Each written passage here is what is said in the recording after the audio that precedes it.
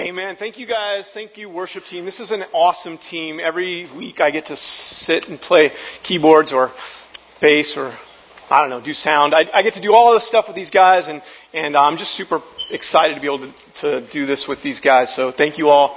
Thank you, Stefano. He's one of our new friends, so if you guys don't know him, he's great. So you guys might not know me. My name's Mark Ashley. You probably didn't recognize me because of the beard. I know what you guys are thinking. And, I'm just trying to look like Jason, so... got to eat a little more though. But no, Jason's my buddy, so I got to work on. I'm working on my working out, man. I'm lifting weights. So, anyways, I got a little bit of beard growth this week. I don't know what I'm doing, but anyways, welcome to the mission. We're so excited you're all here. Actually, last week was awesome. Who was here last week? If you weren't here, I hope you had a great time with your family on Easter. If you were here with us, you know that we had a wonderful time together on Easter, celebrating the fact that Jesus is alive, and that was so incredible. If you weren't here last week, though, this week is a perfect week for you guys to be here because we're starting this new series, as you guys have already heard. It's called Alive, Not Just Living. How many of us want to be alive, not just living? Sometimes we feel like we're just living, and that's what we're talking about this week. So we're going to just kind of go through the book of Colossians. We already kind of mentioned that. But what I wanted to start with first is just talking about this time of the year in Redlands. How many of you guys know what's going on this week in Redlands? The Bicycle Classic, right? This time of year in Redlands is the Bicycle Classic. If you haven't been here for the Bicycle Classic, I know some of you guys are new to Redlands. It's the most amazing, for me, and I'm a cyclist, so just bear with me here. But for me, it's one of the coolest times of the year. It's like, the weather's getting warm. There's all these people around downtown. I live downtown, so I just love the energy and the vibrancy and just the time that we have with these cyclists in town. And actually, we're going to be hosting for this next week 3 riders, and we just found out, I think, we're not completely sure, that they're coming tomorrow. We thought they were coming Tuesday. So the cycling race starts on Wednesday, and so we'll be with those guys all week. So I'm excited about that too. If you haven't seen the cycling race, though, you've got to go downtown on Saturday. Who's been to see this race on Saturdays downtown, where they do what's called a criterium? It's like NASCAR with guys in Lycra and spandex going like 30 miles an hour around and around downtown. It's awesome. And if you haven't seen it, you need to see it. One thing that reminds me of is that Sunday morning, we're going to have cycling downtown. So make sure next Sunday, you don't want to miss church. So please don't miss this, but go around downtown. So go down to Redlands Boulevard and Clark Street, or, come down Olive or something like that. Don't go on Cajon because it'll be shut down and it's a mess down there. So just a reminder. So we'll get that out of the way. But again, this time of year always reminds me of cycling. And cycling reminds me of a certain smell. Does anybody have certain smells? No, not that kind of smell. I wasn't talking about that. No. There's certain smells that remind you of things. Do you guys have this? I have the same thing. Like, there's a certain smell, I can imagine it right now, that reminds me of my grandparents' house. It almost chokes me up just thinking about it, actually, because there's this smell, and I don't know what it is, but it'll remind me of my grandparents. And my grandparents are gone, but if I ever smell it, I think it's a smell like a mixture of mildew and mothballs or something. I don't know what it is, but when I smell it, it reminds me of my grandparents. There's also smells that remind me of cycling and remind me of spring. And that actually for me is orange blossoms. How many of you guys love the smell of orange blossoms? How many of you guys get allergies when you smell orange blossoms? I'm sorry about that. But I love the smell of orange blossoms. And actually, Adrienne and I were working on trying to get that orange blossom smell in our backyard. About 3 or 4 years ago, we're thinking, we want to have some orange trees in our backyard, or citrus trees. Not all of them were oranges. And we'd love to smell that and, just get some fruit on those trees. And so we had a bright idea. We planted them like this in a little whiskey barrel, or big whiskey barrel, I guess it is. And that's my tree. It's been 3 or 4 years, and I haven't gotten any fruit yet. I haven't even gotten any flowers yet, but that's my tree. Sorry, I'm not a great gardener, but so that's one way of planting orange trees. But then, have you ever been up at Prospect Park? Anybody love to walk around Prospect Park? That's like an amazing place. Like you walk around the corner and there's bamboo, and you walk around another corner and there's, just flowers. And you go down into that valley where there's all those oranges. And I just want to show you a picture of that. There's all these flowers and oranges and green, and it's beautiful. And it's almost like those trees were made for that orchard up there, and they weren't made to be sitting in a whiskey barrel. But sometimes our lives are just like that too, right? Like we feel sometimes we get planted and we get contained, and we're contained by expectations, or we're contained by the rules, or we're contained by just this sense that we have to stay within the boundaries, and we feel like that other plant. But we, as Jesus followers, and even if you're not a Jesus follower, you were built to be in this beautiful orchard, bearing fruit, and that wonderful smell. If you've ever been in that orchard when there's flowers like this, there's bees buzzing, it's like downtown Redlands when the classic comes. It's life. And that is what these trees were made for. So I feel bad that I put my little tree in my bucket. But sometimes that's what we do with our lives, right? We don't feel very fruitful. We get lost in the mundane day-to-day life, and then just, for me, it's like, I get lost in the mundane day of sewing up lacerations and, lancing abscesses and taking care of hemorrhoids, speaking and teaching and playing music. I know I'm getting tired just thinking about it all. But you all do the same thing. And I can get stressed, and I can get worn down, or I can even feel kind of sad or lonely being kind of in that day-to-day grind. And sometimes my life can feel like it's in the middle of a whiskey barrel instead of a beautiful orchard. Have you ever felt that way? I mean, anybody out there ever felt like you're just going through the motions? Even if you don't believe in Jesus, you probably have this question: how can I live a life that's fruitful? How can I live a life that's powerful and joyful? A life that's truly significant. This is the fundamental question of humanity. I mean, people throughout ages have always been trying to figure this out. And you see, our world, we have it all wrong. I mean, do you know people that think that following Jesus is kind of boring, and that God's meant to take all the fun out of life? That maybe even you felt that way.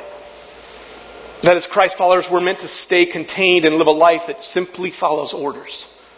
Or afraid that God is angry with us. That we just need to keep performing for Him so that He doesn't end up just throwing us out, throwing us away. You see, our culture, we search for this significance through anything but Jesus. We're told that we can do anything we want with whoever we want, whenever we want, however we want, with whatever we want. And yet still people are crying out for significance through their Instagram posts and their Facebook posts. Snapchat, I don't do Snapchat, but people are trying to find significance in their life. Because otherwise it's fruitless. It's meaningless.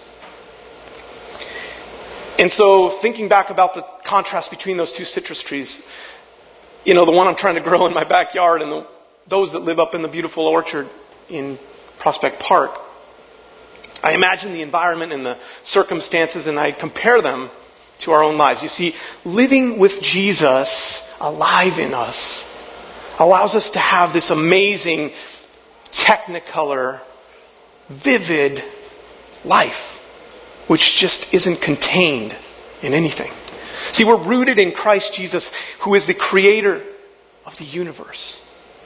In Him, we have all we need and all we could ever ask for, really.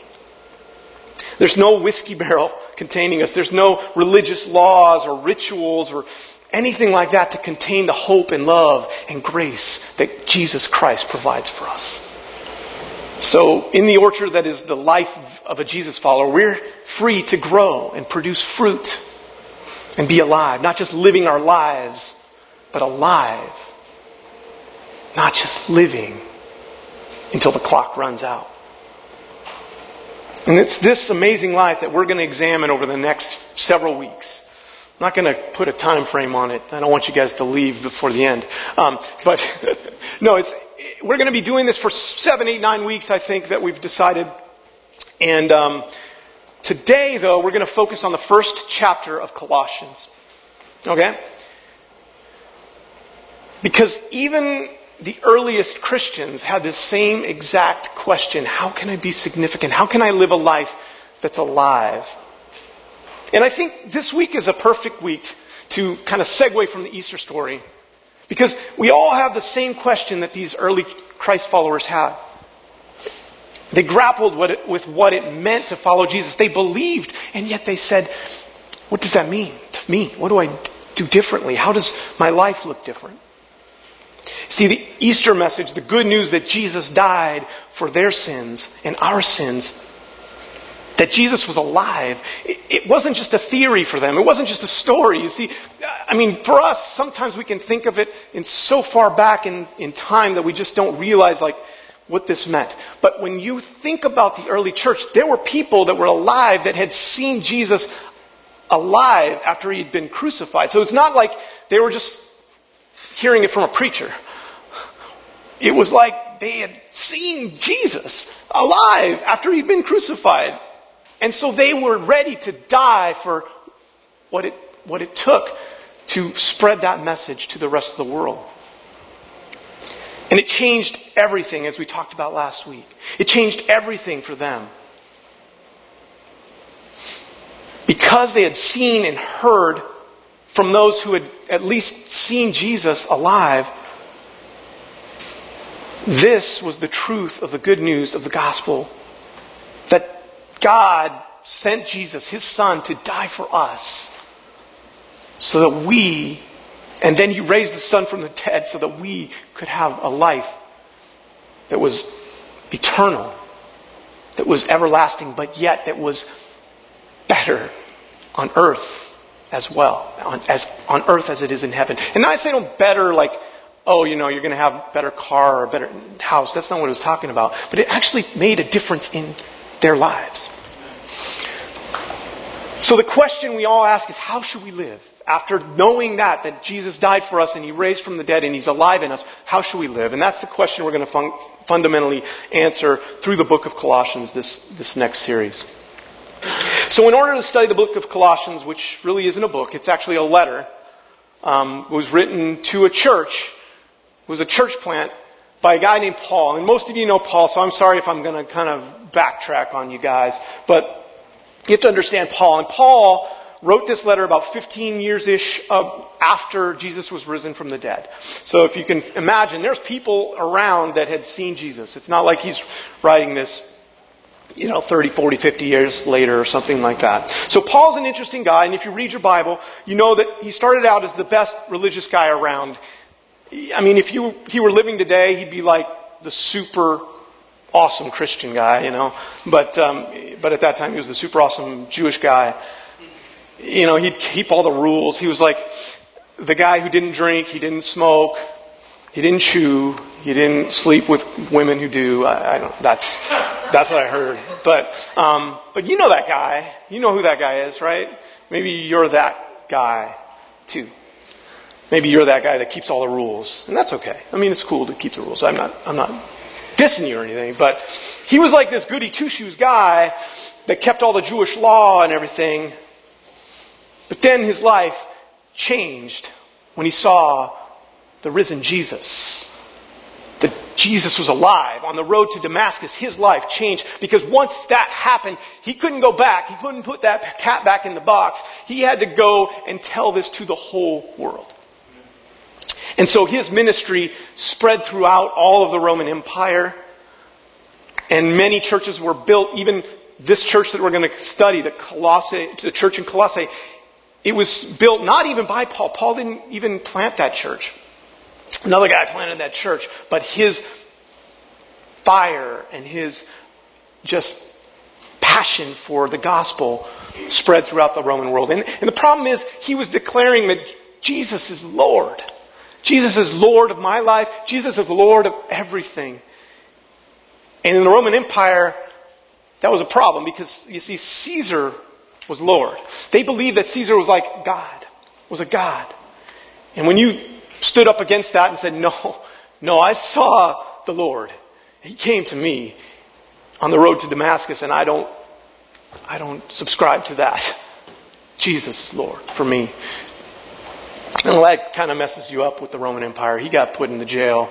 And he was now in jail and writing to all of these churches. And the thing about Paul that I love is that, if I was in jail, I'd kind of want to be like, oh man, this is embarrassing. I don't know. I don't want to talk to people outside. I just want to sit here and do my thing. But he was so passionate about the gospel that he wanted to encourage people.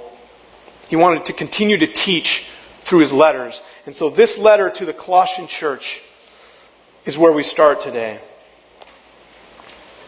See, the thing about this letter that I love is that it kind of juxtaposes two things. This idea of theory, like the theory of what Jesus did for us and trying to understand that. Because you can see, when this all came about, not everyone was Jewish and understood the story of Jesus in the way that we kind of know it today. A lot of people at that time were, pagans, or they worshipped multiple gods. They didn't really see this all. And so he has to help these people who are not Jewish to understand what this really means to them. Like, what's the theory behind what Jesus did? And then the second thing is then, okay, I know that. Now what do I do about it? And so this beautiful kind of play and tension that we all work through as Jesus followers is what he was addressing even in that day. I mean, we have this transition between good strategy and making good tactical decisions. We talk about knowing the right things to do and then doing the right things. Isn't it true that we all have this question for ourselves? And see, Paul's writing to this church of new believers. It's like a church plant, kind of like ours. And I don't completely know, I studied this part of it, but I don't exactly know what everything they were dealing with specifically in that church. I don't know what all of the different parts of the church were struggling with, but I can imagine that these people, kind of like us, they had difficulties in their lives. They had, difficult situations at work, just like you. They had difficult people in their lives. They had struggles with their family. They had people in their family that had gone astray, that had wandered away. They were scared. They felt weak. They felt powerless. They felt anxious. It's just like us. And they needed to know how to make the belief that they had in Jesus, this transformational belief, how it would actually make a difference in their lives. So we're going to kind of talk about this first part of Colossians 1, where Paul begins with a greeting, and then he writes out this prayer. It's like a prayer of thanksgiving for the Colossian church. And I just want to think about it as a church, as Paul speaking to us. So if you can imagine it that way, and also as Paul speaking to us as individual believers. So it's both corporately and individually that Paul's talking to this Colossian church. Because they were a growing community just like us. So let's get through the text here. Let's start with Colossians 1, verse 3 through 14. So we're going to go 3 through 14. You bear with me here. We're reading it from the NIV, but if you read from other versions, it's cool. So we're, like non-denomination in terms of versions, as long as it's not, no, I'm just kidding. So, we always thank God, the Father of our Lord Jesus Christ, when we pray for you, because we have heard of your faith in Jesus Christ and of the love that you have for all God's people. So Paul begins this prayer of gratitude, and he praises their faith. And you notice that the faith is followed by action. It's not just faith, but it's that they love one another. And this is going to be a theme that we're going to kind of see throughout this text right here. So watch for it as we continue. But it's always the theory or the faith, the mind stuff, and then the action stuff. So just kind of watch that as you go through the book of Colossians. So the next verse 5 says, the faith and love that spring from the hope stored up for you in heaven, and about which you have already heard in the true message of the gospel that has come to you. See, the true message of the gospel is that this hope we have because of the death and the resurrection of Jesus Christ. It's a message that Paul gets into a little bit deeper into the next sentence and as we walk through this. But it's that hope we have in Christ Jesus. In the same way, the gospel is bearing fruit. There it is, bearing fruit. And growing throughout the whole world. Just as it has been doing among you since the day you heard it and truly understood God's grace. Don't miss that. We need to truly understand what God has done for us. And that's what bears this fruit. You learned it from Epaphras, our dear fellow servant, who is a faithful minister of Christ on your behalf, and who also told us of your love in the Spirit. So here again, the understanding the gospel, or understanding this good news, this message that Jesus died for us, that God has grace for all the stupid stuff that I've done and that we've done. He has grace for us. That created a massive transformation in the whole world. It wasn't just, Jerusalem. It wasn't just Judea. I mean, Colossae is a place that's in Turkey, modern day Turkey. So that's a long way away from Jerusalem. And you know that it went to the ends of the earth, to Rome. So here again, for the Colossians, it started with this missionary, Epaphras. I mean, this guy is an awesome guy. He'll come up again later in Colossians. You'll hear about him. But he was really that embodiment of faith in action. He saw that Jesus was king. He was the Messiah. And then he goes and he plants a church to spread that good news within this city. He was like their forefather. And Paul is saying to this church plant in Colossae, I've heard of the good stuff you guys have done. It's kind of like, you guys are awesome. He's so encouraging. And I've heard of the love that you have for each other because of the Spirit that's in you.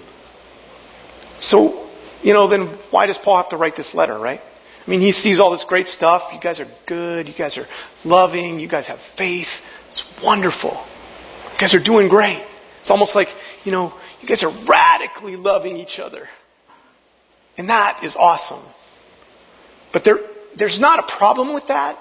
But what happens is, if you just stay there and it doesn't change your life, that's what Paul was warning about. And really that's what Paul is praying for this Colossian church, is to change their lives, transformed lives. That they wouldn't just have the faith, the hope, and the love, but that they would grow into something more. And the next sentence that we're going to get to, it's like a really long sentence. It's 117 words. I highlighted it and checked it in Microsoft Word, so I know it's 117 words. It's like the king of run-on sentences. But Paul is just can't contain himself about this next part. So it's really important. And if you listen to what Paul's saying, it's not a life that's boring. It's not a life that's just small or insignificant. It's a life that's powerful and amazing. And let's read this together. For this reason, since the day we heard about you, we have not stopped praying for you. We continually ask God to fill you with the knowledge of His will through all the wisdom and understanding that the Spirit gives, so that you may live a life worthy of the Lord and please Him in every way, bearing fruit in every good work that you do.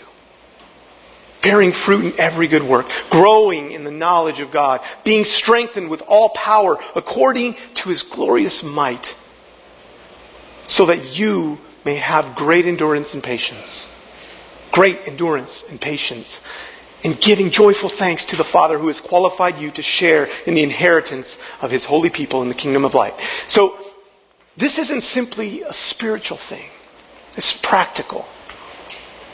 Paul is asking them to be filled with the knowledge of truth, with wisdom and understanding of the gospel, not just for knowledge's sake.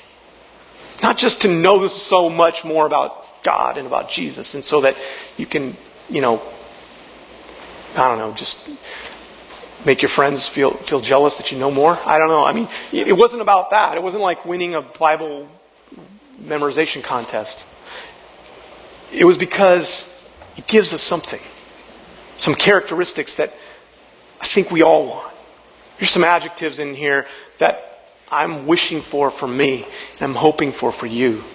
These adjectives like strength, endurance, patience, joyful. Is that a life that we need? Is that a life that we're searching for, that we're longing for? That's what Paul was hoping for them. That's what Paul was praying for them. He says, I know you love each other. I know you have faith in Jesus Christ. But I want so much more for you. And I want so much more for all of us. I know I can use that. So let's go to the next verse, verses 13 and 14. This is where we're going to end in terms of the scriptures today. It says this, for He has rescued us. This is Jesus. This is God He's calling. He has rescued us from the dominion of darkness and brought us into the kingdom of the Son that He loves, in whom we have redemption, the forgiveness of sins. So Paul sums up the prayer kind of like he started it, reminding them of the gospel. Again, pointing us back to that Easter story that we talked about last week. Because for these followers of Jesus and for us today, the Easter story changes everything. The fact that all the dumb stuff that I do, and I've done, and will do, it's covered by Jesus on the cross. And all we have to do is believe in Him and change our lives. And that's what Paul's asking. And that's what Jesus was asking. And that's what we need to do today. That's what we call grace. Sometimes we can kind of forget what that is, We sing songs about it. But you and I know this about you. Maybe you don't even believe that, maybe you don't even believe in God. Maybe you don't even believe in a standard that God sets for us. But I don't care about that. Just use your own standard. How many of us live up to our own standards? I mean, we set our minds on, I want to, lose weight. We never make the standard. I want to be nice to my kids. We mess up. I mean, even if you don't believe in God, we all know that we don't live up to the standards even that we set. And God's standard is so much higher. If you don't believe in God, even you know that you need a Savior. You need something that will change your life. And that's what we call grace. Because God sent His Son to rescue us. So then, in light of that grace, in light of the fact that we're living in this grace-filled life that Jesus has provided for us, what do we do different? And Paul is asking the Colossian church to be filled with knowledge and truth. So go back, if you will, to verses 9 through 12, because I think for the whole series, that's really kind of the sense that we want to get. We want to nail these words in our minds. It's really the end of 9. For this reason, since the day we heard about you, we have not stopped praying for you. We continually ask God to fill you with the knowledge of His will. Knowledge of His will through all the wisdom and understanding that the Spirit gives. So that you may live a life worthy of the Lord, to please Him in every way, bearing fruit in every good work, growing in the knowledge of God, being strengthened with all power, according to His glorious might, so that you may have great endurance and patience. Great endurance and patience. God, I need that. And giving joyful thanks to the Father who has qualified you to share in the inheritance of His holy people in the kingdom of light. So how do we do that? And I believe that the words in this letter to the Colossian church will transform your life and my life. Because we need to grow in knowledge and understanding and wisdom so that we can have the rest of it. So that we can have a life that's persevering, that's enduring, that's joyful. And so I'm going to ask us to do something today that maybe it'll be easy for you, okay? I'm going to ask something from you. And maybe it's something that you've been wanting to do, but you just haven't been getting around to it lately. Maybe you've been feeling bad about that and you haven't done much of it. Maybe you've never done it before. But will you commit to one thing with me this week? And that is to read the book of Colossians. Because, it's 4 chapters. It's a small book. We picked a short book so that you all could read this together with us. Because I don't think you want to miss this. I don't think you want to miss a life that's full of joy, endurance, patience. And I want to start by getting knowledge and understanding and wisdom from the Scriptures. Because we can all, make up what we think is going to work well. But Paul had a great idea.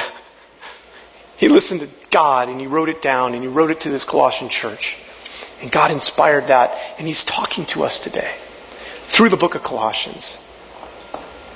So if you're not the Bible reading type, or if the Bible is not something you've opened much, or maybe you're skeptical of it, that's okay. We picked a book that's 4 chapters, so it's not going to take you long. But I want to ask you one more thing. And this one is one that you might not have thought of before. How many of you guys have a smartphone? How many of you have the Bible app on there? Okay. So if you didn't know about this, let me show you something. No, I'm just kidding. I won't show you the whole thing. But if you go to your Bible app and you go to the book of Colossians, say read.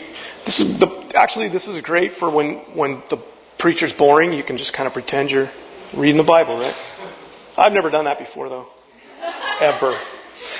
So go to Colossians verse 1, or chapter 1.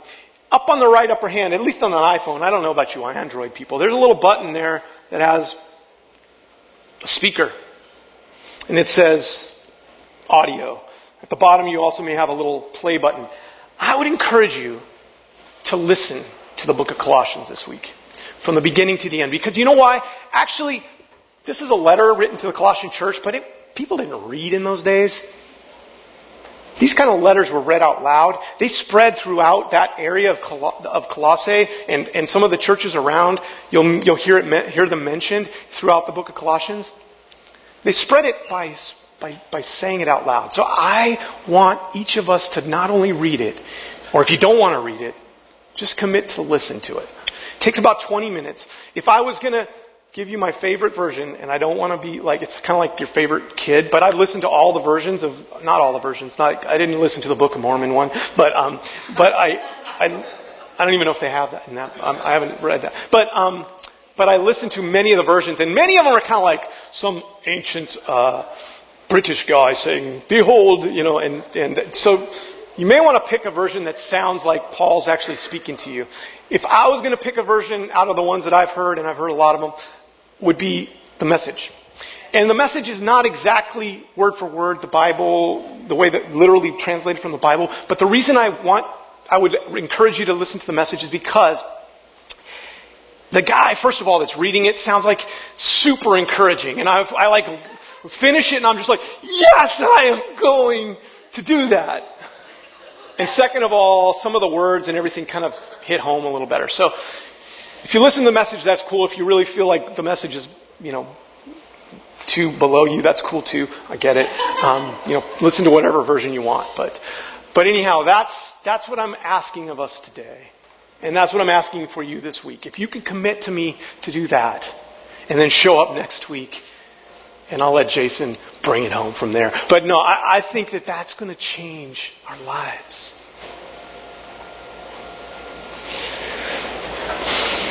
Because in light of the wisdom and understanding and knowledge that we gain from reading the Scriptures,